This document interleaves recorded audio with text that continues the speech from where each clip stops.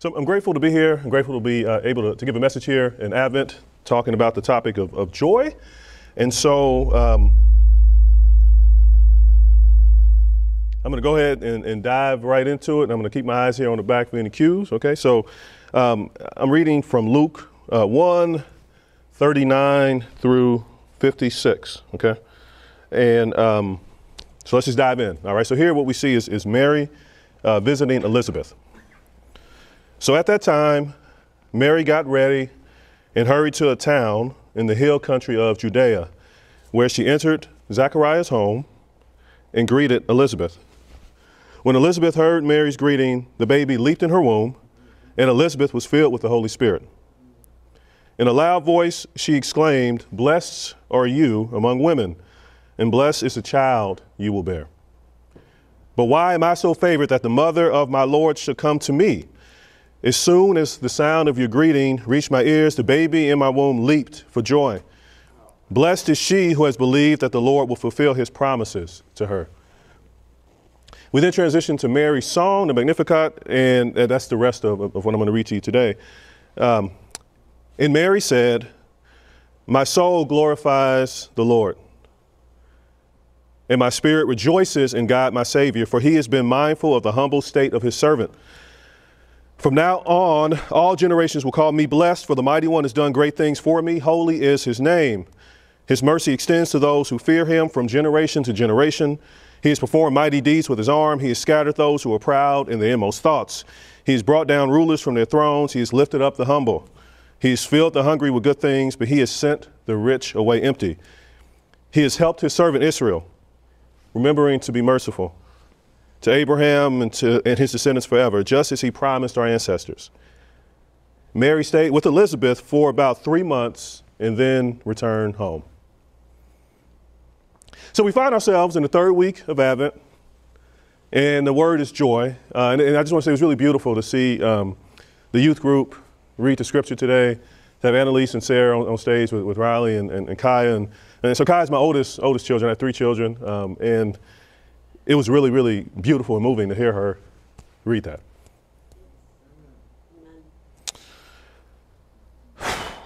So I'm really struck by the joy that's present in this particular passage. We see the Magnificat, Mary's song from verses 46 to 55. And overall, both she and her relative Elizabeth are elated. Both are exuding joy at the fact that Mary is pregnant, going to give birth to the Savior of the world, and thus fulfill God's promise or promises to his people. It's all throughout this particular passage. And Mallory, I really appreciated your prayer there at the end. It's it's interesting, right? It's not lost on me that we are still in the midst of a pandemic. I think I just read a statistic that is it over 800,000 American lives have been lost to COVID. Divisions persist. Inequality rages. Injustice appears to be ubiquitous. The semester just ended, and even though I was on sabbatical, I still feel stressed. I think it's just something like having flashbacks of previous semesters, right? The semester just ended. The holidays are upon us. So much is going on around us that it seems chimerical to talk about joy, naive even. And yet I stand before you, and I want to make the point, early on, that despite these things, it is still possible to talk about joy. And one reason has to do with the difference between joy and happiness. So happiness is based on external circumstances, and joy is more about how you are internally. Happiness is ephemeral, whereas joy lasts longer. Joy has to do with our spiritual connection to God. The same cannot be said for happiness. These are just a few thoughts on how these two things are distinguished from one another, by the way. There's so much more that could be said. I think these 3 things are worth noting. So as much as I might be happy that my favorite sports team won their most recent game, and those of you who know me know I love sports, probably like I'm a true fanatic. Like I care way too much, but I guess that's part of being a fanatic, right? It would be a stretch, it would be inaccurate, in fact, to say that my team winning brings me joy, right? It makes me happy, but that's not the same as joy. My family, however, brings me joy. And so that when I talked early on, right, to see Kaya reading on stage, it's just such a beautiful thing. It's hard to even, it's ineffable is the word, right? But we have to use words to express things. And so it really is joyful to have her be part of this. And joy is also a fruit of the Spirit, right? And it's connected to God. So Mary's song occurs just after Elizabeth proclaims her, Mary, blessed as the mother of, in Elizabeth, in her words, my Lord. I'm more of an auditory type person. Like I hear things and that's how I learned. I'm increasingly trying to do more visual things, right? But so what I did in preparing for this message, I tried to visualize a little bit more, right? And not just simply hear. And so I can picture, right, Mary receiving this blessing, her showing up to her cousin's house, okay, being greeted in this amazing way, and it dawning on Mary in a new way that she, in fact, was the vessel through which God would enter the world. And then as it dawns on her, right, that this actually results in great joy for Mary, which is what we see all throughout her song. And I was reflecting on this more. And so if joy is eternal and about our connection to God, then think about what it means for Mary to be pregnant with God. I've been thinking about this for a while. I had the benefit of having thought about this for a little bit, right? So I'm going to let that marinate, as we would say back in the day. Just think about that for a bit. It's really amazing to consider. One of the things I was also thinking about as well is how joy can be activated or transferred. I haven't decided which of those I think is right. And so I'm going to use both of those, okay? In what I'm going to use both of those. I think both these things are accurate. How our relationships with others can actually contribute to our joy is what I have in mind here. Sometimes others can speak words to us and can remind us of the reasons that we have to be joyful. And that's partly what I see going on here in this passage. Recall that Elizabeth was unable to become pregnant despite desperately wanting a child. I find it beautiful that a person who long struggled with infertility is the one who plays a role in Mary singing this amazing song that we're going to dive into in a little bit. Recall, too, that Elizabeth was filled by the Holy Spirit as she spoke her words. Again, another point to this idea of our connection to God as a source of joy. So we have the Holy Spirit speaking through Elizabeth, John the Baptist leaping in her womb. and what I think about here is this transfer of joy is the word that came to mind, right? And if it's a transfer as well as maybe another way to put it, activating joy in Mary. And so, like I said, I think both of these are true. I'm sure theologians will probably, offer different thoughts on it, and I'd love to learn from them, right? But in preparing for this, I think, you know what, both of these things make sense to me, right? We can transfer and also activate joy. And so it's relational. And so I thought, wow, that's really amazing. Here's this person who's infertile, but who's expecting, who then greets her cousin who's carrying Jesus. And it's just this amazing, amazing exchange. And I'll talk more about the exchange at the tail end of the message once we go through the Magnificat. But before I transition to Mary's song, what I want to do is recognize that all this talk about babies and about joy can be hard for those of us who are experiencing infertility. For those of us who have walked that road, it's painful and lonely. And what I want to communicate to those of you who find yourselves in that position is that God sees you and hears you and is with you. Ooh, okay. When looking at Mary's song, I noticed that there were many cross references, that is, other passages of scripture that were referred to. And so while books such as Jeremiah and Isaiah and Exodus are referenced, many of the passages referenced in her song come from Psalms. Or as I like to jokingly say, psalms. I had to get that out. That is just one of those things. I had to. the book of poems, the book with prayers and songs, a book that has psalms of lament and psalms of praise. Now, Matt earlier this year talked about this distinction, so I encourage you all to listen to what Matt had to say about the topic, okay? But what I want to highlight here is that given that this is joy and given like the nature of Mary's song, the psalms that she references are those of joy, of rejoicing, okay? Psalms of praise. That's the particular type of psalm that we're going to see here today. The other thing that's interesting too is that Psalms talk about God's promises to his people. And I think the one that maybe fits best for today, and in fact, the psalm that was referenced twice in Mary's song is Psalm 98. And so we're going to read that in its entirety. All right. So I mentioned earlier that I'm a huge sports fan. All right. So people who know me know that.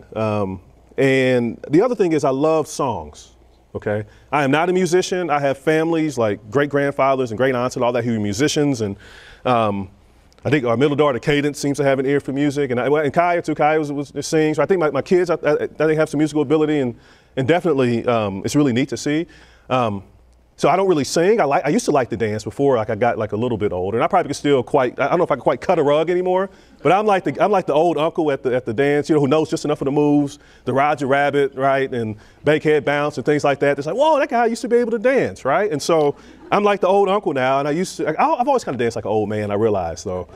But at any rate, I like dancing, but I really love music, okay? And so I like different genres, all right?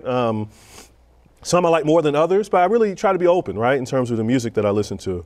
And I also am the type of person who, when I'm in situations, I often think of songs that fit that particular situation. So if I'm in like a meeting or something and a word will come up, I'll say, I'll mention a song. I just have fun that way. It's just the way my mind works. And so, for instance, just to give you all an example, I thought of the song September by Earth, Wind and Fire, or Earth and Wind, as we called them growing up. When we were in the varsity for our first Sunday back in person. So, of course, that was in the month of November. All right, that wasn't lost on me. So some of you might be wondering, well, Chris, why didn't you think of the song Gone Till November by Wyclef Jean? Maybe, right? Well, here's the thing, okay? I could probably give you more. If you all have a question about that, I'm happy to talk after the message about why. I thought a lot about this, but I like the song September, right? And so we were back on November 21st, as you may or may not recall.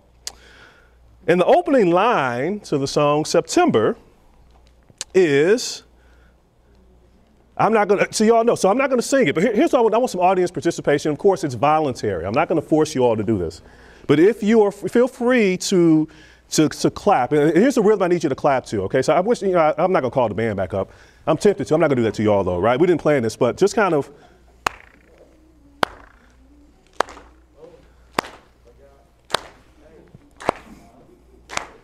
Do you remember the 21st of September? All right, you can stop. So I wish we had the horn section. Schmidt, I know you. Oh, you all are too kind. You're too kind. I wish I had like the horns, because it's really much more like, it really kind of like, but I want to have you all do it. But I love that song. I'm also a September birthday, okay? But here's the thing. Do you remember, right, the 21st of November? So I said, oh, man, that should be the song playing our first Sunday back. How amazing would that be to have people come down, right? Pa-da-da, say, do you, right? People dancing down the aisles, right? Because keep in mind, it's a celebratory song, right? It's upbeat. I don't think there's profane language, and I listened to it a bunch of times, right? So it's appropriate for kids, right? That's another box to check. It fits the occasion of being back in person after being gone for 20 months, right? November, September, right? Same number of syllables in the months, right? And so I'm like, oh, that would be amazing. That's how my mind works, okay? And I grew up listening to Earth and Wind. I still listen to their music today. Again, I'm that old uncle, right? I'm embracing that about me. And because I know the music so well, right? Because I grew up around it, it was a very easy reference for me to make. So let's transition back, now that I've had some fun, to Mary, right? So to me, what's wonderful about songs, let me say this, is that they are a way for us to express joy. Oftentimes, words of others can help us to express our joy, to rejoice. I find that to be my experience. And so we see this for Mary as well, as she reflects on the fact that she is the vessel through which Jesus will enter the world, right? She's the one who's favored. She's the one with this calling she too thinks of these songs, right? And so it's not surprising that the book of Psalms is referenced a lot in her song, the Magnificat, all right? So what I'm going to do for the next few minutes is I'm going to go through, and I've already read the verses to you all, okay? Feel free to open your phone and look at them as I go along. I'm going to mention the particular verse in today's passage, all right, or from the Magnificat, and then I'm going to reference, I'm going to mention where in Psalms, all right, we see a connection to it, okay? So verse 46 is tied to Psalm 34, 2 and 3, which reads, I will glory in the Lord. Let the afflicted hear and rejoice. Glorify the Lord with me. Let us exalt his name together. Verse 47 is tied to Psalm 18:46. The Lord lives. Praise be to my rock. Exalted be God, my Savior. Verse 48 is tied to Psalm 138:6. Though the Lord is exalted, he looks kindly on the lowly. Though lofty, he sees them from afar. Verse 49 has two particular Psalms referenced. Psalm 71, parts of Psalm 71:19. Your righteousness, God, reaches to the heavens. You who have done great things. Who is like you, God? Psalm 111:9. He provided redemption for his people. He ordained his covenant forever. Holy and awesome is his name.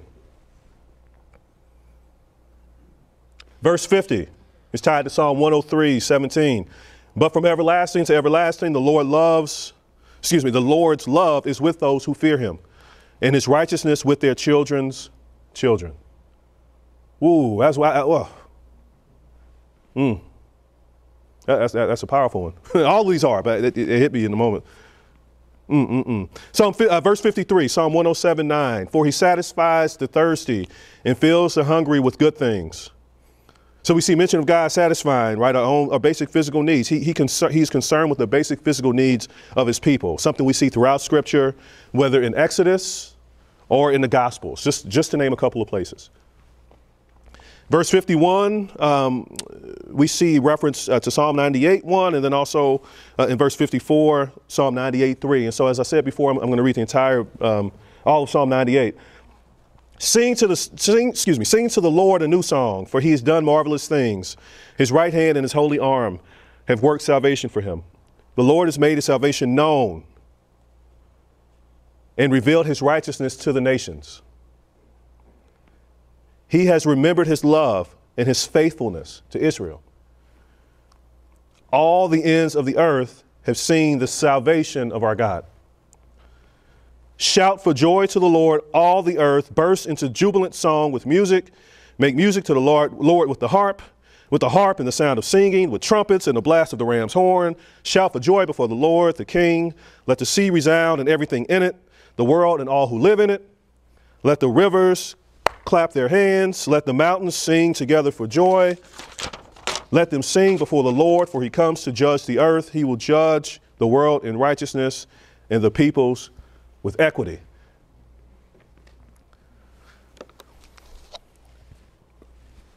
So I don't know about you, but as I was reading through that, Jesus, right? So and I have my notes. In other words, comma, Jesus. That's what I have written down.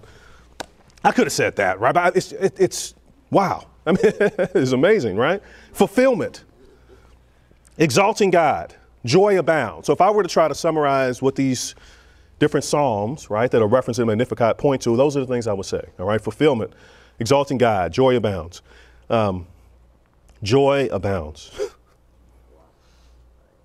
The last verse tells us that Mary stayed there for 3 months and then returned home. And I feel like, it might be easy. I mean, after thinking about, right, this exchange between Mary and Elizabeth and what Elizabeth says to Mary, and then this amazing song, right, that Mary breaks into, it might be easy to skim over this last sentence and say, oh, yeah, they just had to kind of, wrap things up. Okay, before we move on with the story.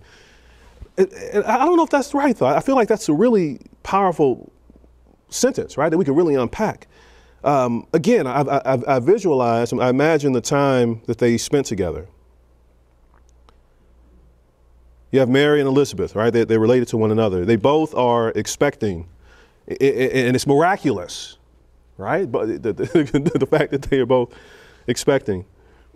I could see them maybe talking with one another about what it will be like to be mothers, right? Like how are things going to change, and what will the lives look like of these children that they're carrying? They also know that these children are to live extraordinary lives, that these two babies will be tied together. What I can't help but wonder is how many other songs were sung in that 3-month period where Mary and Elizabeth are spending time together.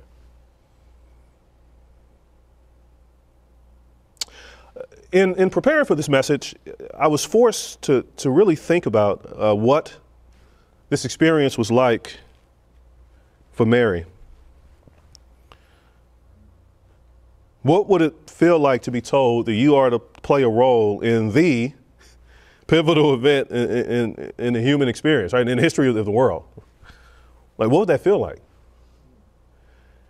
The other thing I want to confess as well is I realized that in trying to not deify Mary, I've spent a lot of my life distancing myself from her. And so that is what I refer to now as a Leroyism, because those were words spoken by none other than Matt Leroy in my conversation with him in preparing for this message. And so I think henceforth, that's what I'm going to say. Because I'm like, wow. That's really good. I'm going to give Matt credit for this, right? In this setting, that is really powerful. You got the alliteration, right? Anytime there's alliteration and it's accurate, I mean, that's beautiful, right? I went to undergraduate school. My undergraduate school was St. Louis University, a Jesuit Catholic school. Okay, my grandmother was a devout Catholic, so she named my father Christopher Jude after 2 Catholic saints. I'm named after my pops, hence my name Christopher. Oh, you might not know it. Christopher Jude Clark. It's on my email. Anyway. So I grew up, right? I mean, I have interactions with Catholicism, right? And so I know, right, that I think that's partly why I was like, man, like, I don't want to like put Mary on this pedestal, right? But I think that there is another path, right? That we can actually learn a lot from her. And that it doesn't have to be, right, deifying her or distancing her. And this is where I should have come up with that third word that's the middle ground. I'm going to let you all come up with that for me, right? But there's another one. And if it begins with a D, all the better. But in all seriousness, this is a way we can really learn from her. We see this young woman, at a time where as a young woman, she was vulnerable and utterly without power. From what I recall, Matt teaching in the past, right, women weren't even allowed to be like witnesses in courts or anything. They had no power. And so how amazing is it for us to actually have a chance to really reflect on her words, where she gets to express herself, and we wrestle with what that means. Expressing joy. Right? And in the process of doing so, she's referring back to these Psalms. She's also speaking about the covenants, right, that God made with his people. And there's something a recent teaching series, right, where we talked about these major covenants. And so we think about Jesus as fulfilling God's promises to his people, that he will provide the ultimate rescue. He was the messianic king they've been waiting for. So as we continue in Advent, as we continue to anticipate the arrival of Jesus, may we do so with joy. And I think for me, what I want to offer here at the end is putting myself in the shoes of Mary, right, and preparing for this message, made it to where I could actually, despite everything that's going on around us, really be able to say, wow, this really is a joyous occasion. And so I hope that you're able to do so as well. And I hope that some of these words have helped you kind of think about how abundant joy was in that situation as all this unfolded. So in other words, may the joy of Advent hit us anew.